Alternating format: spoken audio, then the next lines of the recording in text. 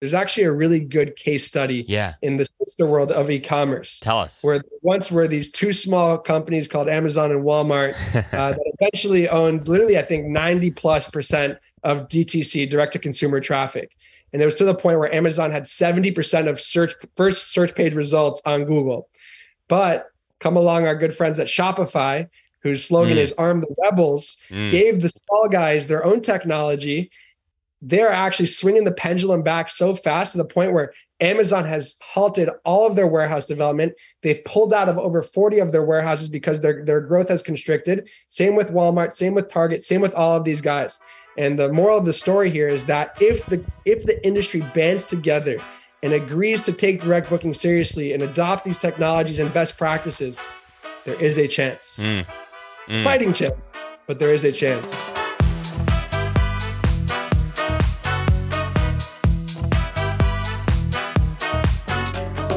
Welcome to Behind the Stays, a podcast that shares the stories behind your favorite Airbnbs and the hosts who've made them memorable. Behind the Stays is brought to you by Spontaneous, a free weekly newsletter that brings you a carefully curated list of last-minute deals and upcoming steals on Airbnb. Sign up at spontaneous.com. I'm your host, Zach Boozy-Cruz. Enjoy the show. In just a moment, you'll meet Evan Dogel, Head of Predictive Hospitality at Jarvis ML. Jarvis ML was founded by the guys over at Google, who built the machine learning platforms powering Google Ads and Google Payments. Evan and his team have a vision of democratizing the data and technology that OTAs have, and making these tools and insights accessible to short-term and vacation rental hosts in order to increase direct bookings. Tune in to discover what short-term rental and vacation rental hosts can learn from the e-commerce space about building independent brands and independent moats. All right, without further ado, get ready to meet Evan.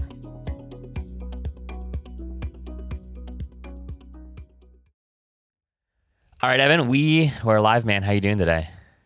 Pretty good, Zach. Thanks for having me.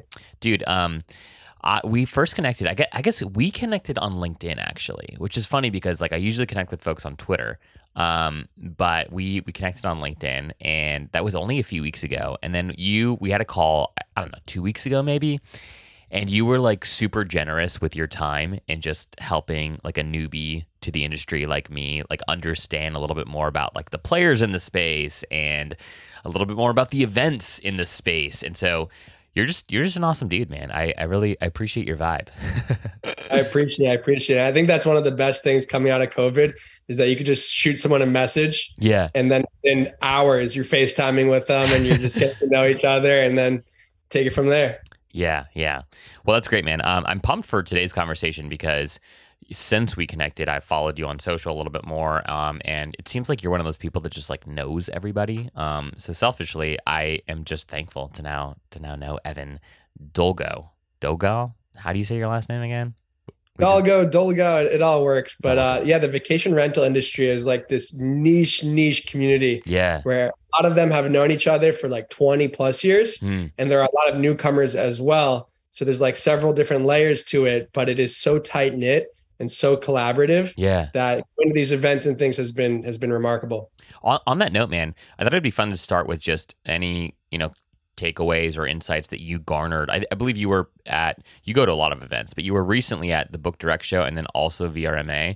So I'm curious, like, what are a couple things that you learned at these events that were surprising and or just like made you like super pumped, really excited? And we'll start there. And then I want to talk about some of the things that maybe like were a little bit disappointing about the events. Absolutely. And I think that's actually a really low hanging fruit for the industry is that these events could get a lot better. That being said, there's a whole spectrum of them. So I just spoke at the Book Direct show, which I actually really enjoyed because that was actually the first event. That was the first event that had a specific purpose. Okay. A lot of other events, they're just broad. So it's just a mishmash of categories and topics and individuals. But the Book Direct show is very, very precise on what they're trying to do. Yeah. Book direct booking.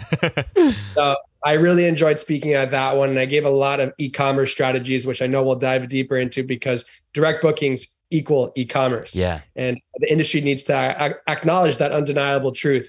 So I was really happy I got to evangelize that there. But yeah, I've been to about a dozen conferences this last year. And for the most part, it's twofold.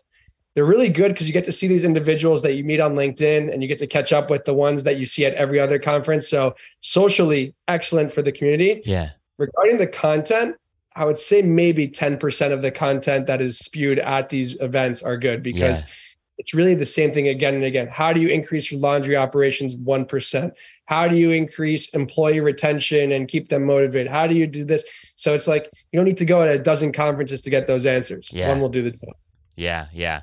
That's good. I do wonder like how you could design a better event that actually has like premium content, like where the first thing out of people's mouths is like, dude, the content here is like incredible. Because I feel like and this is true outside of this industry, just like with industry, I think trade shows in general, right? Like there tends to be this understanding that like it's really more about the social time and like the networking than it is the actual content. And what's funny is like I feel like we're living in a world today where content matters more than ever before, and people can get really good quality content in channels that don't require them to fly to a particular city at a particular date at a particular time. And so therefore, in my mind, like the content, if you're requiring somebody to consume content in person, like that content should just be like fire, right? Like it should all be fire. So anyways, if there's anyone tuning in that like wants to like help, shed some light here or problem solve this, I think it would be a really fun, like creative exercise to be like, all right, how do you design like an epic event with just unbelievable, like 5-star content all the way through? Because if you could do that successfully, then the networking's there. Like that's pretty much, everywhere. But if you could nail the content, I feel like that's how you become like an industry leader. But that's also the problem with a lot of these events, is that the speakers don't put much effort into their own presentations. I put so much effort, and I really like to storytell, but a lot of these events turn into pitches for their product or their company. Yeah. Which is not a bad thing if it's clearly defined. Yeah. So I think the conference, if they're going to do an excellent job, should have those influencers that everyone can learn from, but then also have these battlegrounds where you have maybe the top 5 dynamic pricing people on the same stage and the top 5 website design companies on the same stage, and you challenge them. And you let them go at each other, sort of like a Shark Tank feel. So instead of like hiding the pitches, put them front and center, but allow the crowd to decide who the best was and who they want. Yeah. Well, one of my favorite questions to ask folks who come on this podcast who are, I've interviewed several folks who are founders and CEOs of, some of the larger PMSs in the space, and talking with them. One of my favorite questions to ask is like, all right, what is something that your competitors, you get to pick your competitor, right? Like pick a competitor, name that competitor, and like what's something that they do better than you, and then like what's something that you really think like you really do have the edge on them here. Because I think that and I think to your point, industry events like panels are a really good place to help those dynamics play out in like a respectful, like fun way, just so it helps prospective customers get a better sense of like, look, not all these tools are created equal. And that's because not all these tools are for everybody, right? Like they're better for some people depending on where you're at in your journey than others. And so if there's a way to sort of like make that a little bit more fun, a little bit more dynamic, help people learn like what's right for me, in just a way that's entertaining, that would be incredible. I've yet to be at any conference that has done something like that successfully. So one of the questions I get asked a lot from listeners is what they should look for in a PMS or a property management system.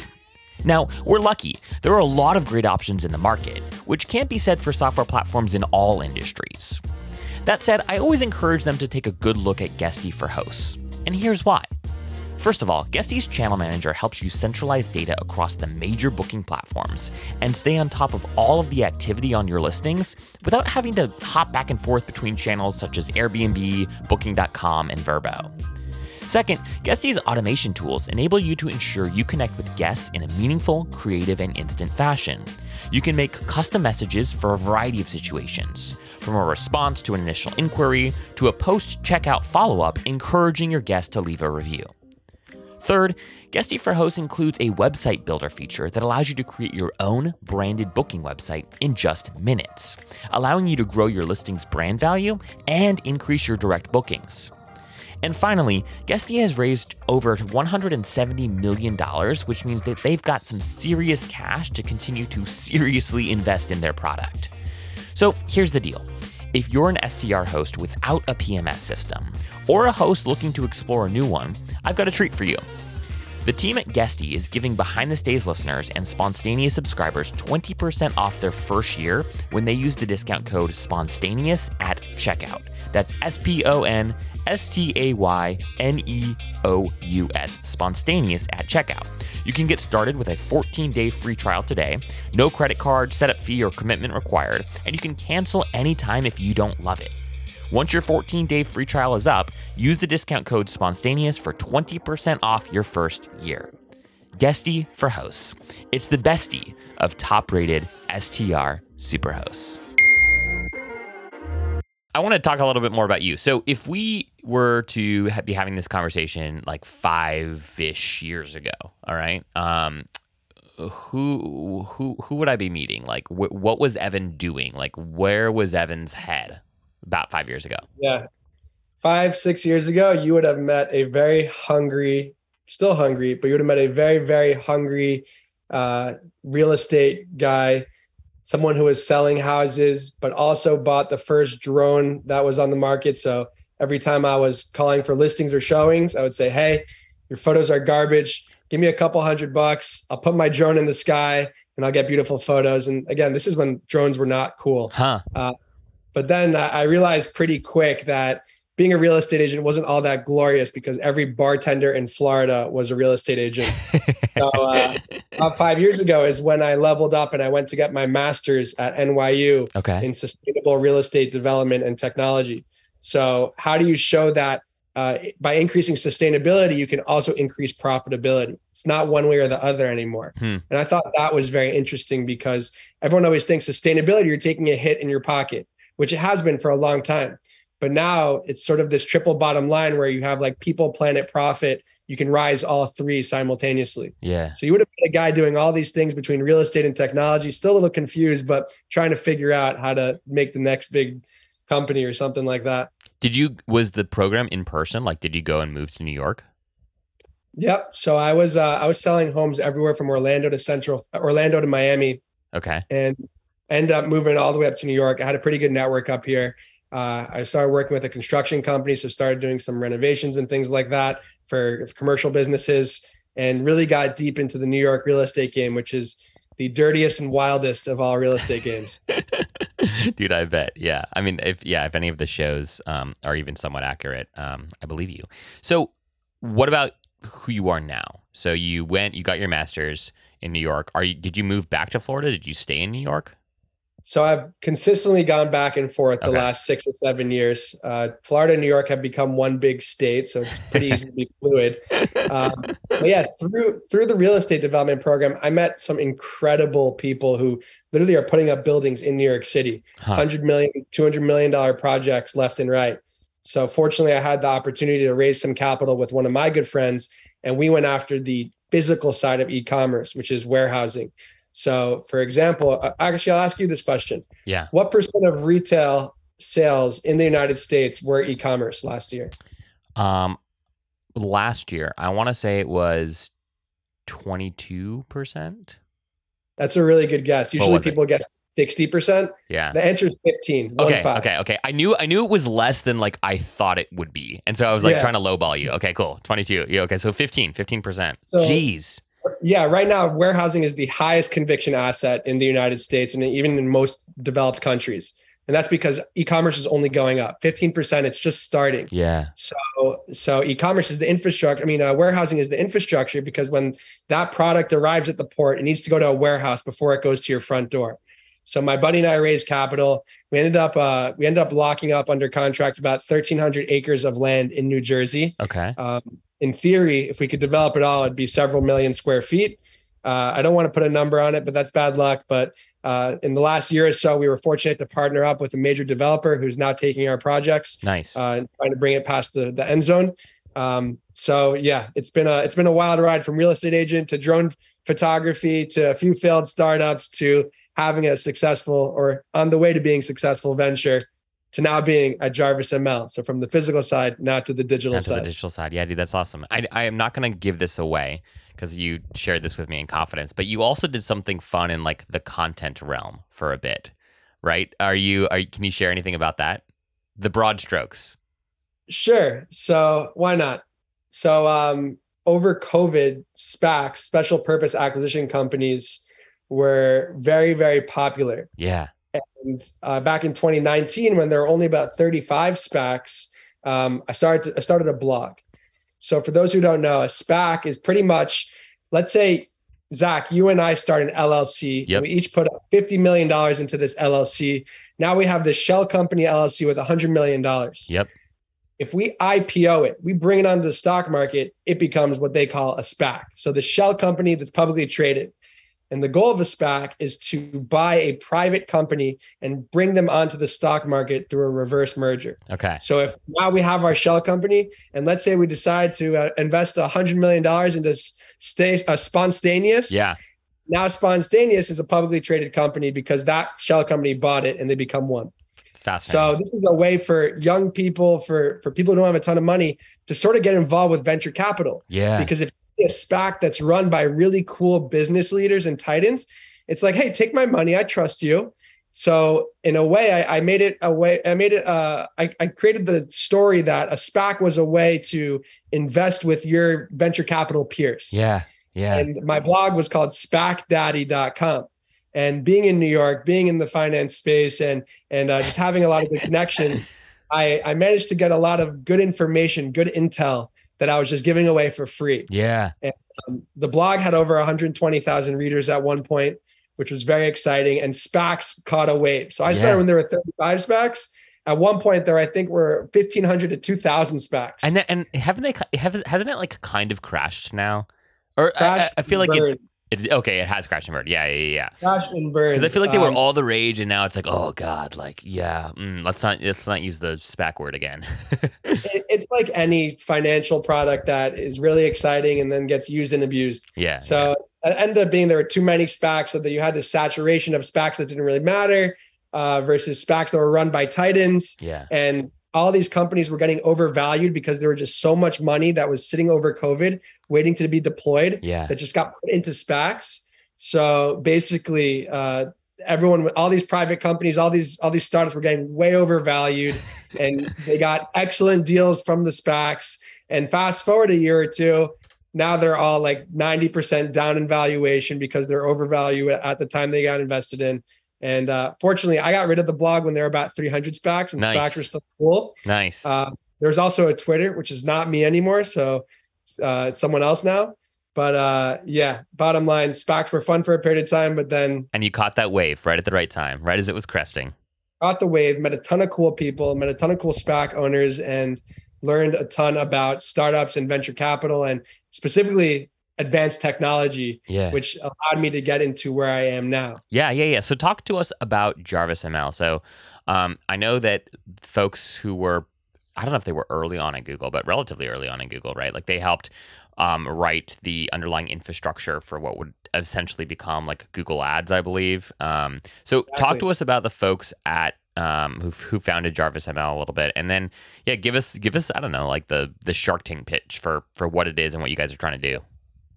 Sure. So long story short, Jarvis turns direct booking websites into their own OTA.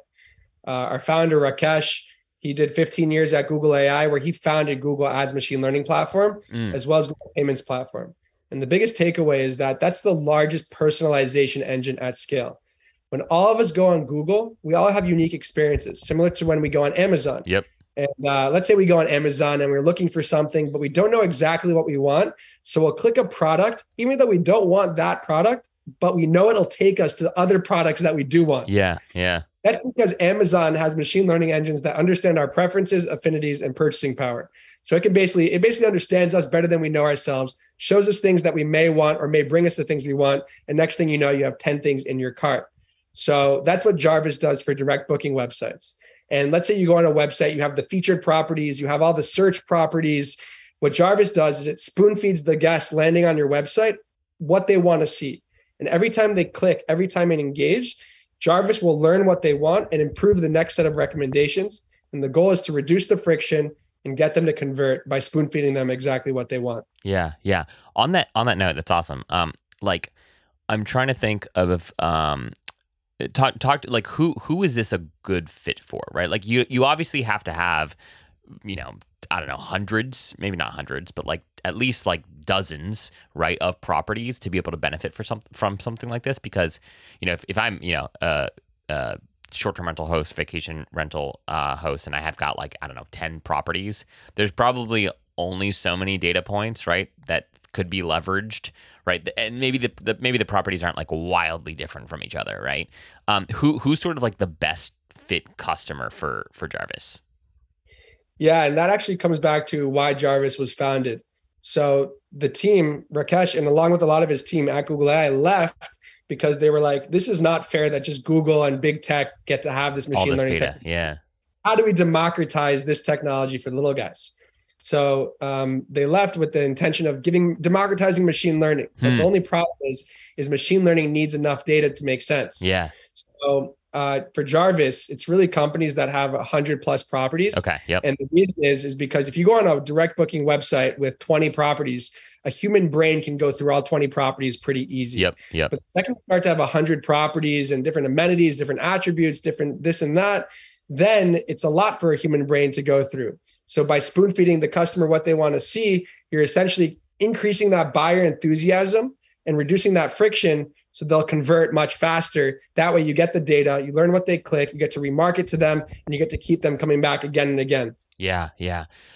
One of the things that I think, I don't know if you have insight into this, but like when I go on like Airbnb, right, and I'm browsing Airbnb properties, if I've like viewed a particular Airbnb in like, let's say Maine, right, and I don't book it. Well, then like the next day or whatever, I get an email, right, and it's Airbnb saying like, hey, did you complete your booking, of this particular property? And then it'll show me other properties, but it's only showing me like other, like it appears it's only showing me like just other properties nearby. It's just like geo-based is what it seems like, because a lot of the properties that they showcase are in entirely different price ranges than what I was looking at, right? They're not the kind of property that I like would prefer to stay in. They don't look anything like that first property that I like, was on, I almost booked. So like, does Airbnb do this already? Like what, how is Jarvis's tech, is essentially just taking their technology and democratizing it? So how do you think about that? So you have to understand too that when you use Airbnb and I use Airbnb, we look at vacation rentals all the time. Yeah. So it's slightly different because we're using it for research. We're not using it to necessarily travel. So our behaviors are very different. Yeah. And when we're looking for personalization, we're going to be really critical minds. Sure. So let's take an example of a Beverly Hills family of 7 with a high spending behavior looking for a beach vacation. Okay. They go on Airbnb, they type the destination. Airbnb has 1,000 things to click. Yep. Everything they start to click, Airbnb will start to connect the dots saying, okay, they have a high spending behavior. It'll even start to push the bar. Will they spend more? Because if they can increase that average booking value, they will. And the idea is that every piece of engagement, every click will allow Airbnb to improve. Yeah. So now it comes to the abandoned browse, abandoned cart emails. You have to engage with those emails for Airbnb to learn about you. So the more you engage with those emails, it'll learn what it did right. If you didn't engage, it won't do it again.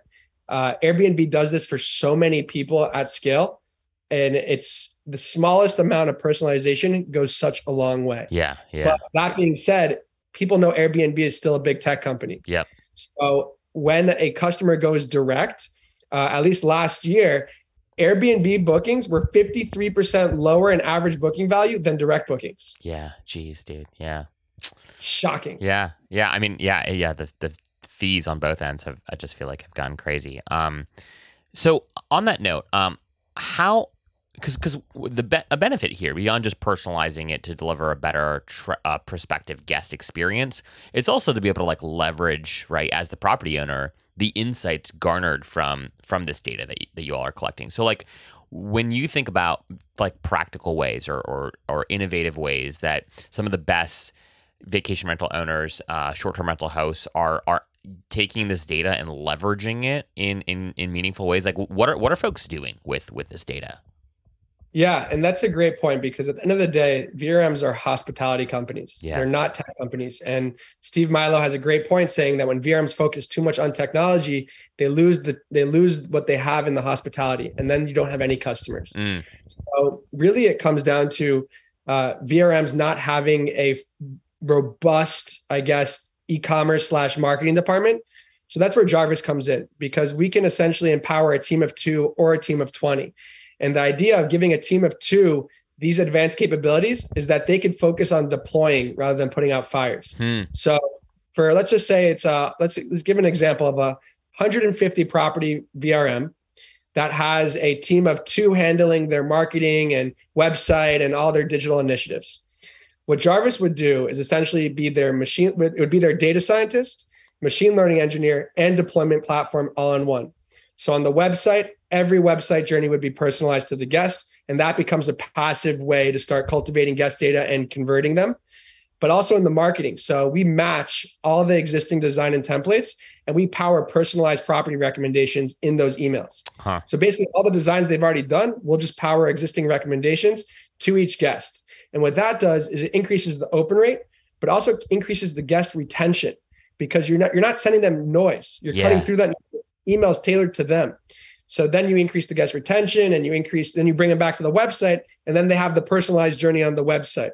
So the idea is to create this personalized communication ecosystem, just like the OTAs have, but again, not burdensome on the team. Let them deploy rather than wrangle with all this data. Yeah. Dude, that's amazing.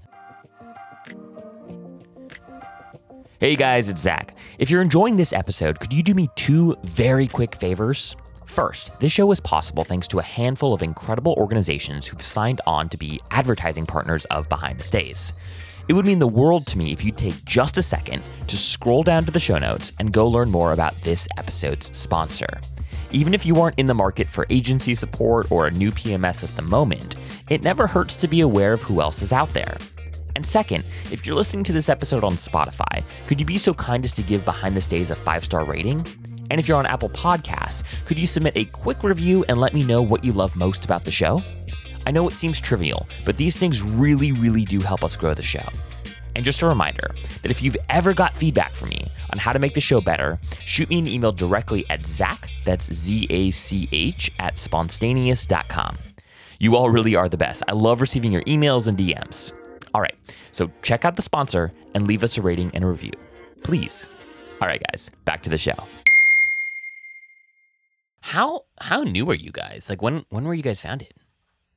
So Rakesh and his team left a little over a year ago. Okay, so this is brand new. Left Google, and they immediately started building a machine learning engine, which is really complex. And the machine learning engine, what it does, it takes data, learns from it, and then has to improve the output. Yeah. So we started going to market. They left about a year and a half ago. We started going to market about a year ago.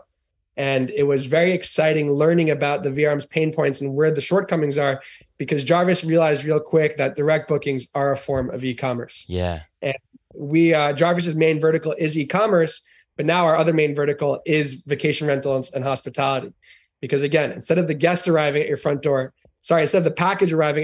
the guest arrives at your front door, but the process of purchasing is identical.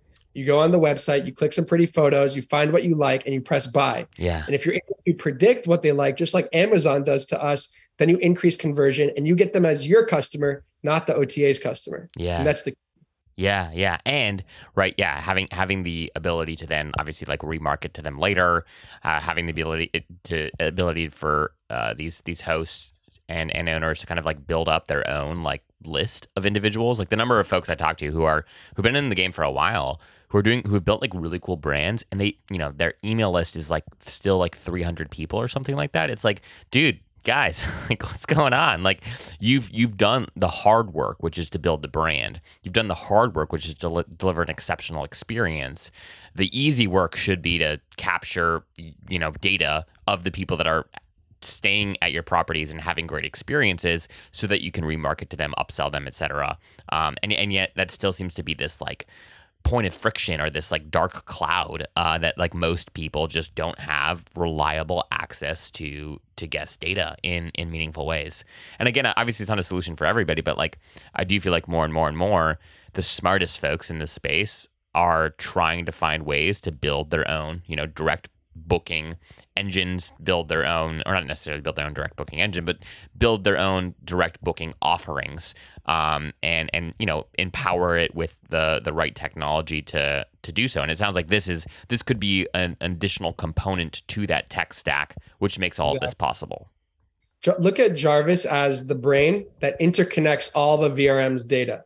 So the PMS, the CRM, the marketing cloud, the website, whatever it is. And Jarvis ingests all of that data and then connects the dots and then deploys it for you.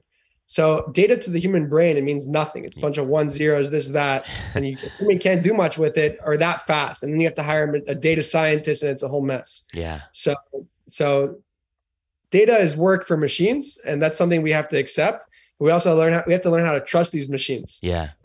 So that's also been a really interesting journey as well. And if I think it might be useful for some of your listeners to understand why they should start driving direct bookings today. Yeah, please enlighten us. There are some things happening in the overall tech landscape that is going to make data significantly more scarce. So two quick stories. The first one starts with Apple. For decades, Apple has been essentially keeping track of how you use your phone, how you use the computer, how you surf the web. And then they would share that data with all of these big technology companies. And then these tech companies would learn all about you and then personalize your journeys, precisely target exactly what you want. We've known this is happening for years. But about a year ago, Apple turned off the switch. They will no longer be sharing data with big tech companies. Yeah. So now big tech companies are like, okay, we got to cultivate data now and fast. The second story starts with a cookie, but not the edible type, the cookie that gets stored on your computer and stalks you and pretty much feeds information to whoever put the cookie on your computer. Cookies will be obsolete by 2024. Yeah. So I know, and whenever you go on the website, you say, do you accept or deny? Essentially, that's what a cookie is. And those will no longer exist within a year or so. Yeah. So for those two reasons, data is becoming significantly more scarce. And OTAs are becoming significantly more aggressive in trying to get you to book direct, to the point where Simon Lehman predicts that 90% of direct bookings will be driven by OTAs by 2025. Jeez. And I'll tell you, after meeting 100 VRMs this last year, like, I believe it. No one sees this sense of urgency. Yeah. There's literally 1 to 2 year gap that we have now to start driving direct bookings and cultivating guest data so you can have that like repeat direct booking system before it gets significantly harder. So I'm out here trying to evangelize that message. No, I love that, Evan. And I'm so glad you took time to talk about that, because I do think it's something that folks don't understand just how significant and how severe this is going to be. It already is. Like, I do a bunch of, marketing for like my day job, and even just kind of the profile selects on things like running Instagram ad campaigns, Facebook ad campaigns, even YouTube, the selects that you can use to get in front of people have just dramatically shrunk in the last 6 months. Even, yes, in the last year, but like in the last 6 months in particular is where I've noticed it the most, where you used to be able to get incredibly specific with your targeting. And now it's like not just like a step back or like 2 steps back, it's like 5 steps back in terms of the granularity at which you can target people. So yeah, this is going to be, it is sort of like a now or never moment, which is actually why like I get really excited, because I think that there's an awesome opportunity for folks in the space to start seriously thinking about and building their brands, right? Like, what does it look like?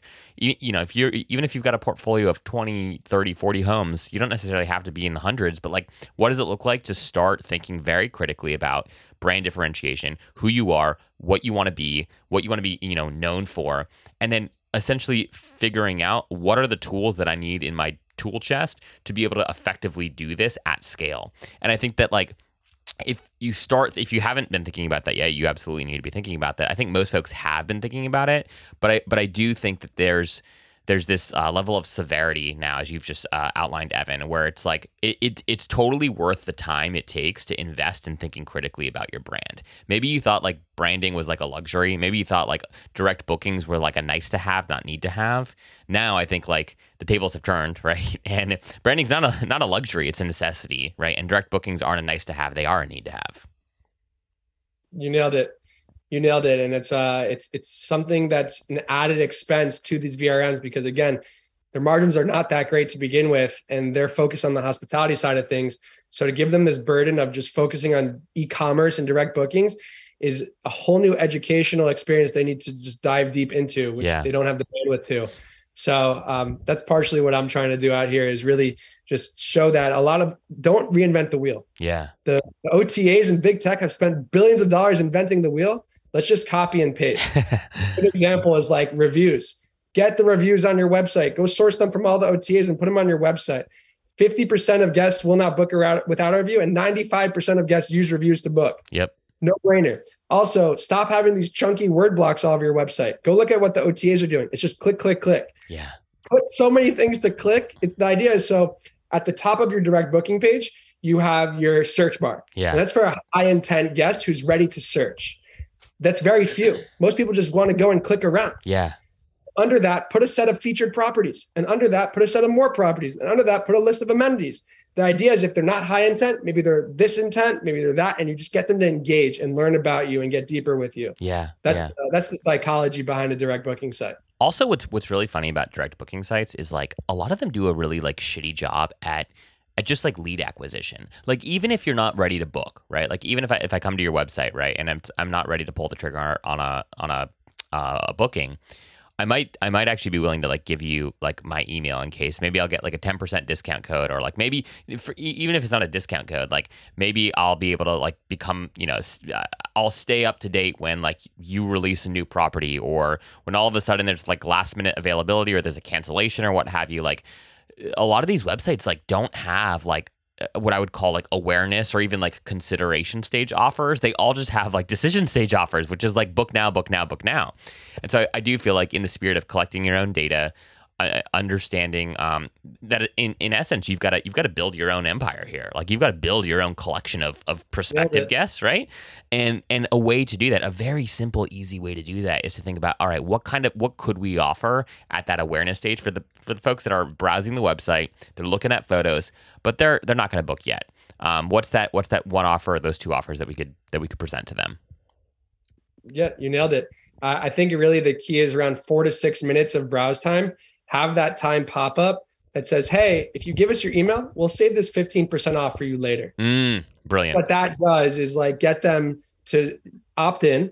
So that way you can cultivate, you can learn about them. You have an opportunity to reach out to them. And there's so many ways that you can end up converting them. But you're right. These super low hanging fruit is like no brainer in e-commerce. And at the very least, the VRM industry needs to start adopting those practices. Yeah. It's funny. Like, one of the things that a lot of other industries struggle with is like just incredibly high bounce rates, right, or incredibly low time spent on page. But a lot of folks in this particular space in industry, like, they actually get the benefit of time spent on page, right? Because people like looking at photos. People like the idea of travel. They like the idea of vacation. So oftentimes, like, I just read some stat that somebody posted on Twitter the other day. I can't remember who it was. But basically, you're seeing an average time spent on page or an average website session that's like 3 to 4 times that of other industries. And so I think even more so, it's like, how do you capitalize on that, right? Like, you've got the attention, you've got people that are there. Again, they might not be ready to book, but what can you offer them? What are they ready for that you could make available to them?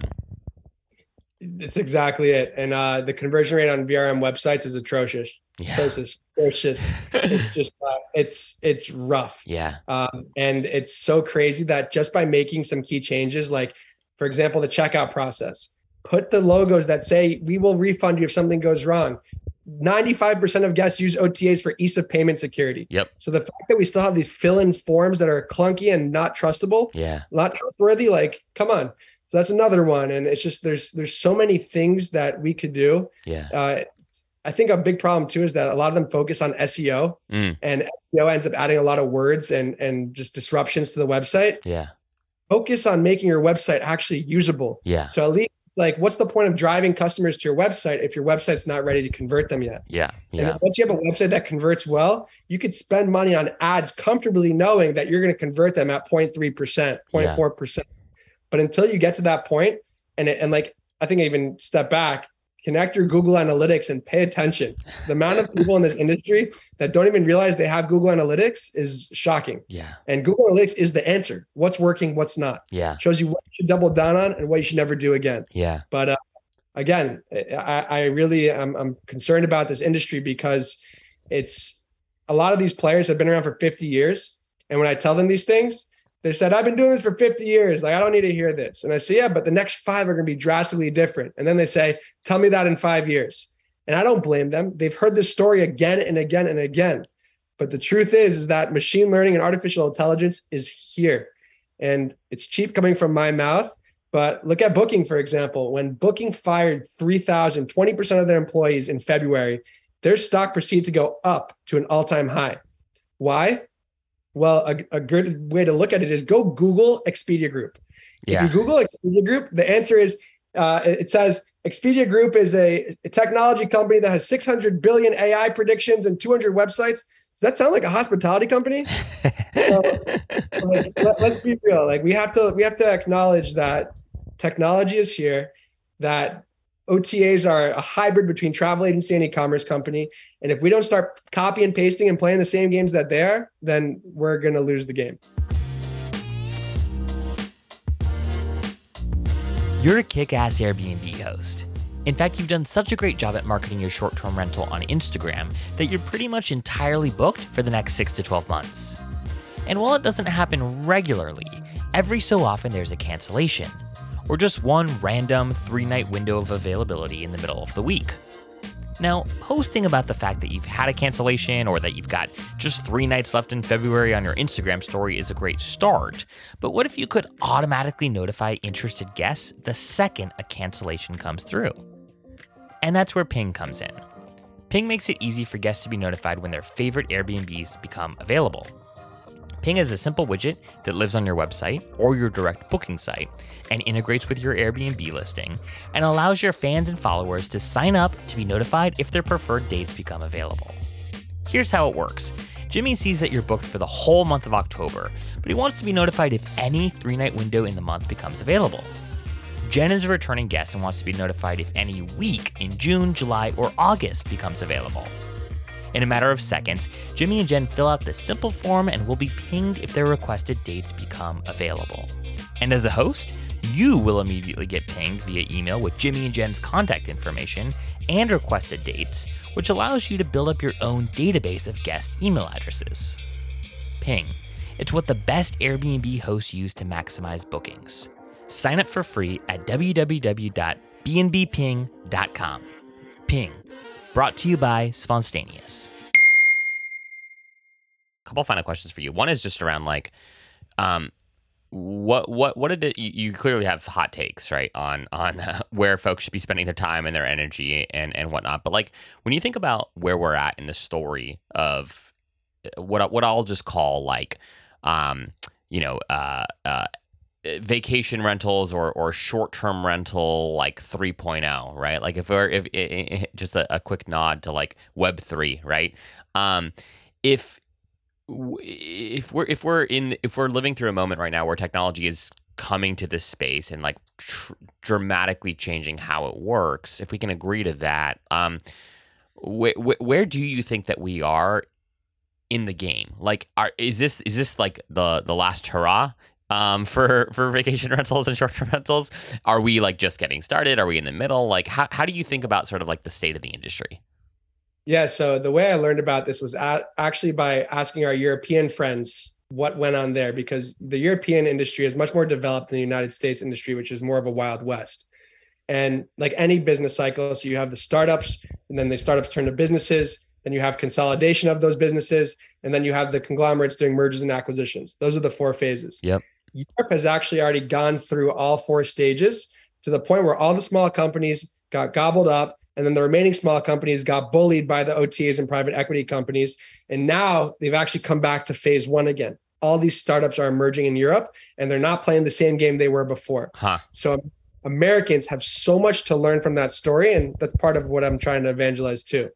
In America, we got 2 different parties here. We got the Wild West cowboys on Airbnb that don't understand what direct bookings are and just happy to have a vacation rental making that cash flow. Yep. And then we got the VRMs, the actual businesses that understand that they need customers, that they essentially need to drive their own business in the long run. And then within those, you have a lot that are just don't have the bandwidth, which I think is a major problem to even focus on any other initiative besides putting out their hospitality fires. So right now, I think we're in that phase 2 going to 3. no longer startups. Really, we have these businesses that are being consolidated by VRM rollups. Yeah. The rollups, watch. There's this next year. There's several storms about to hit. There's going to be blood in the water, and these rollups are private equity backed, and they're going to be gobbling up a lot of vacation rentals. Now, those rollups are educated. They are private equity backed, a lot of them who back technology companies. So they are informed, and they are investing with companies like Jarvis, which is great. But at the same time, Jarvis wants to help the little guys. We cannot help the little guys. I mean, 100 plus, call it 100 plus properties. Yeah. We can't help those businesses remain autonomous unless they understand the importance of direct bookings and agree to make this a priority. So yeah, I think this is the next year or two is really a last hurrah for businesses that want to start cultivating direct businesses. And I know I've been talking for a second, but there's actually a really good case study in the sister world of e-commerce. Tell us. Where once were these two small companies called Amazon and Walmart that eventually owned literally, I think 90+% of DTC, direct to consumer traffic. And it was to the point where Amazon had 70% of first search page results on Google. But come along our good friends at Shopify, whose slogan is Arm the Rebels, gave the small guys their own technology. They're actually swinging the pendulum back so fast to the point where Amazon has halted all of their warehouse development. They've pulled out of over 40 of their warehouses because their growth has constricted. Same with Walmart, same with Target, same with all of these guys. And the moral of the story here is that if the industry bands together and agrees to take direct booking seriously and adopt these technologies and best practices, there is a chance. Fighting chance, but there is a chance. So well said, Evan. That was beautiful. I'm like tearing up here. No, but yeah, I think the Shopify is actually a wonderful example here of like, hey, like that is what happens when technology that's built for, the little guy comes into the game. And who to thunk, right? Like that's little startup they're from like Toronto or somewhere in Canada, and that they would have been able to like take on in a meaningful way, like the two biggest retailers in the world. So yeah, there's certainly hope. Last question for you, Evan. When you think about like the technology stack, right, that these folks are going to need, right? So you kind of raffled off a second ago. You talked about PMS, CRM, marketing tools, et cetera. What do you think is sort of like the absolute like necessity? Like if you want to do this well and you don't want to crash and burn and you don't want guests to not book with you because your stuff looks sketchy, right? Like what is like the MVP, the just getting by technology stack that folks need if they're going to take their direct booking strategy seriously? Yeah. The key is to cultivate data passively, which is just have these technologies keeping track of your operation. So number one is the PMS. That has the richest data of them all. It shows all the attributes of each property. Each property has hundreds of attributes, from pools to dens to movie theaters.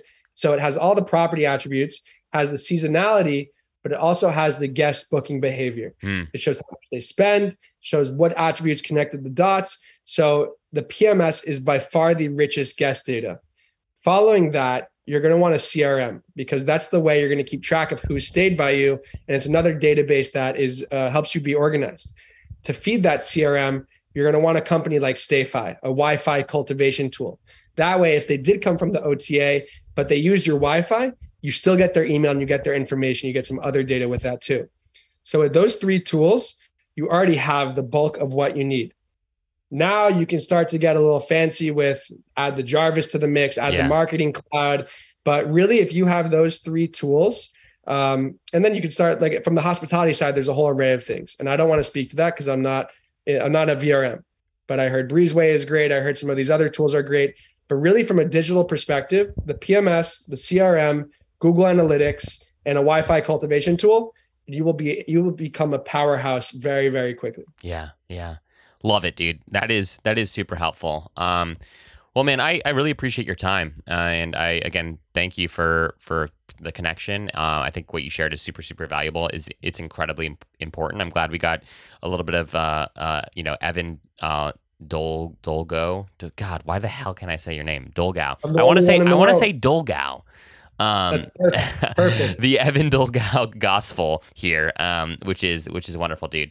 If folks do want to learn more about Jarvis and they're kind of at that 100+ property standpoint, what's the best way for them to reach out?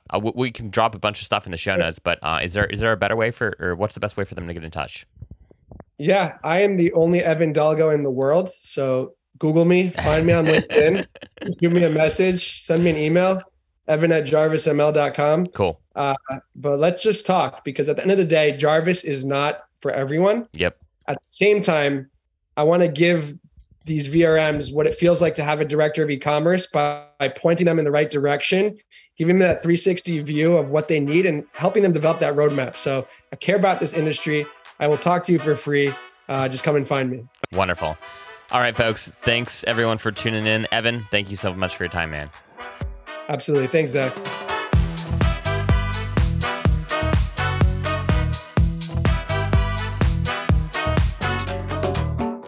Hey friends, hope you've enjoyed today's show. If you are an Airbnb host or know an Airbnb host who'd like to come on the show, please send me an email at zach@spontaneous.com and we will chat. Behind the Stays is brought to you each week by Spontaneous, a carefully curated weekly newsletter that brings you the best last-minute deals and upcoming steals on Airbnb. It's sort of like Scott's Cheap Flights, but for Airbnb. You can sign up once again for free at spontaneous.com. Last but certainly not least, I didn't believe in Marie Kondo's whole spark joy mantra until I started podcasting. Now, my joy is sparked every time I see a new subscriber roll in. So please hit that subscribe button so you never miss an episode, and so you add a little spark to my joy fire today. Okay, that was kind of weird, but we're going to roll with it. Subscribe, and thanks in advance. All right, everyone, see you next time.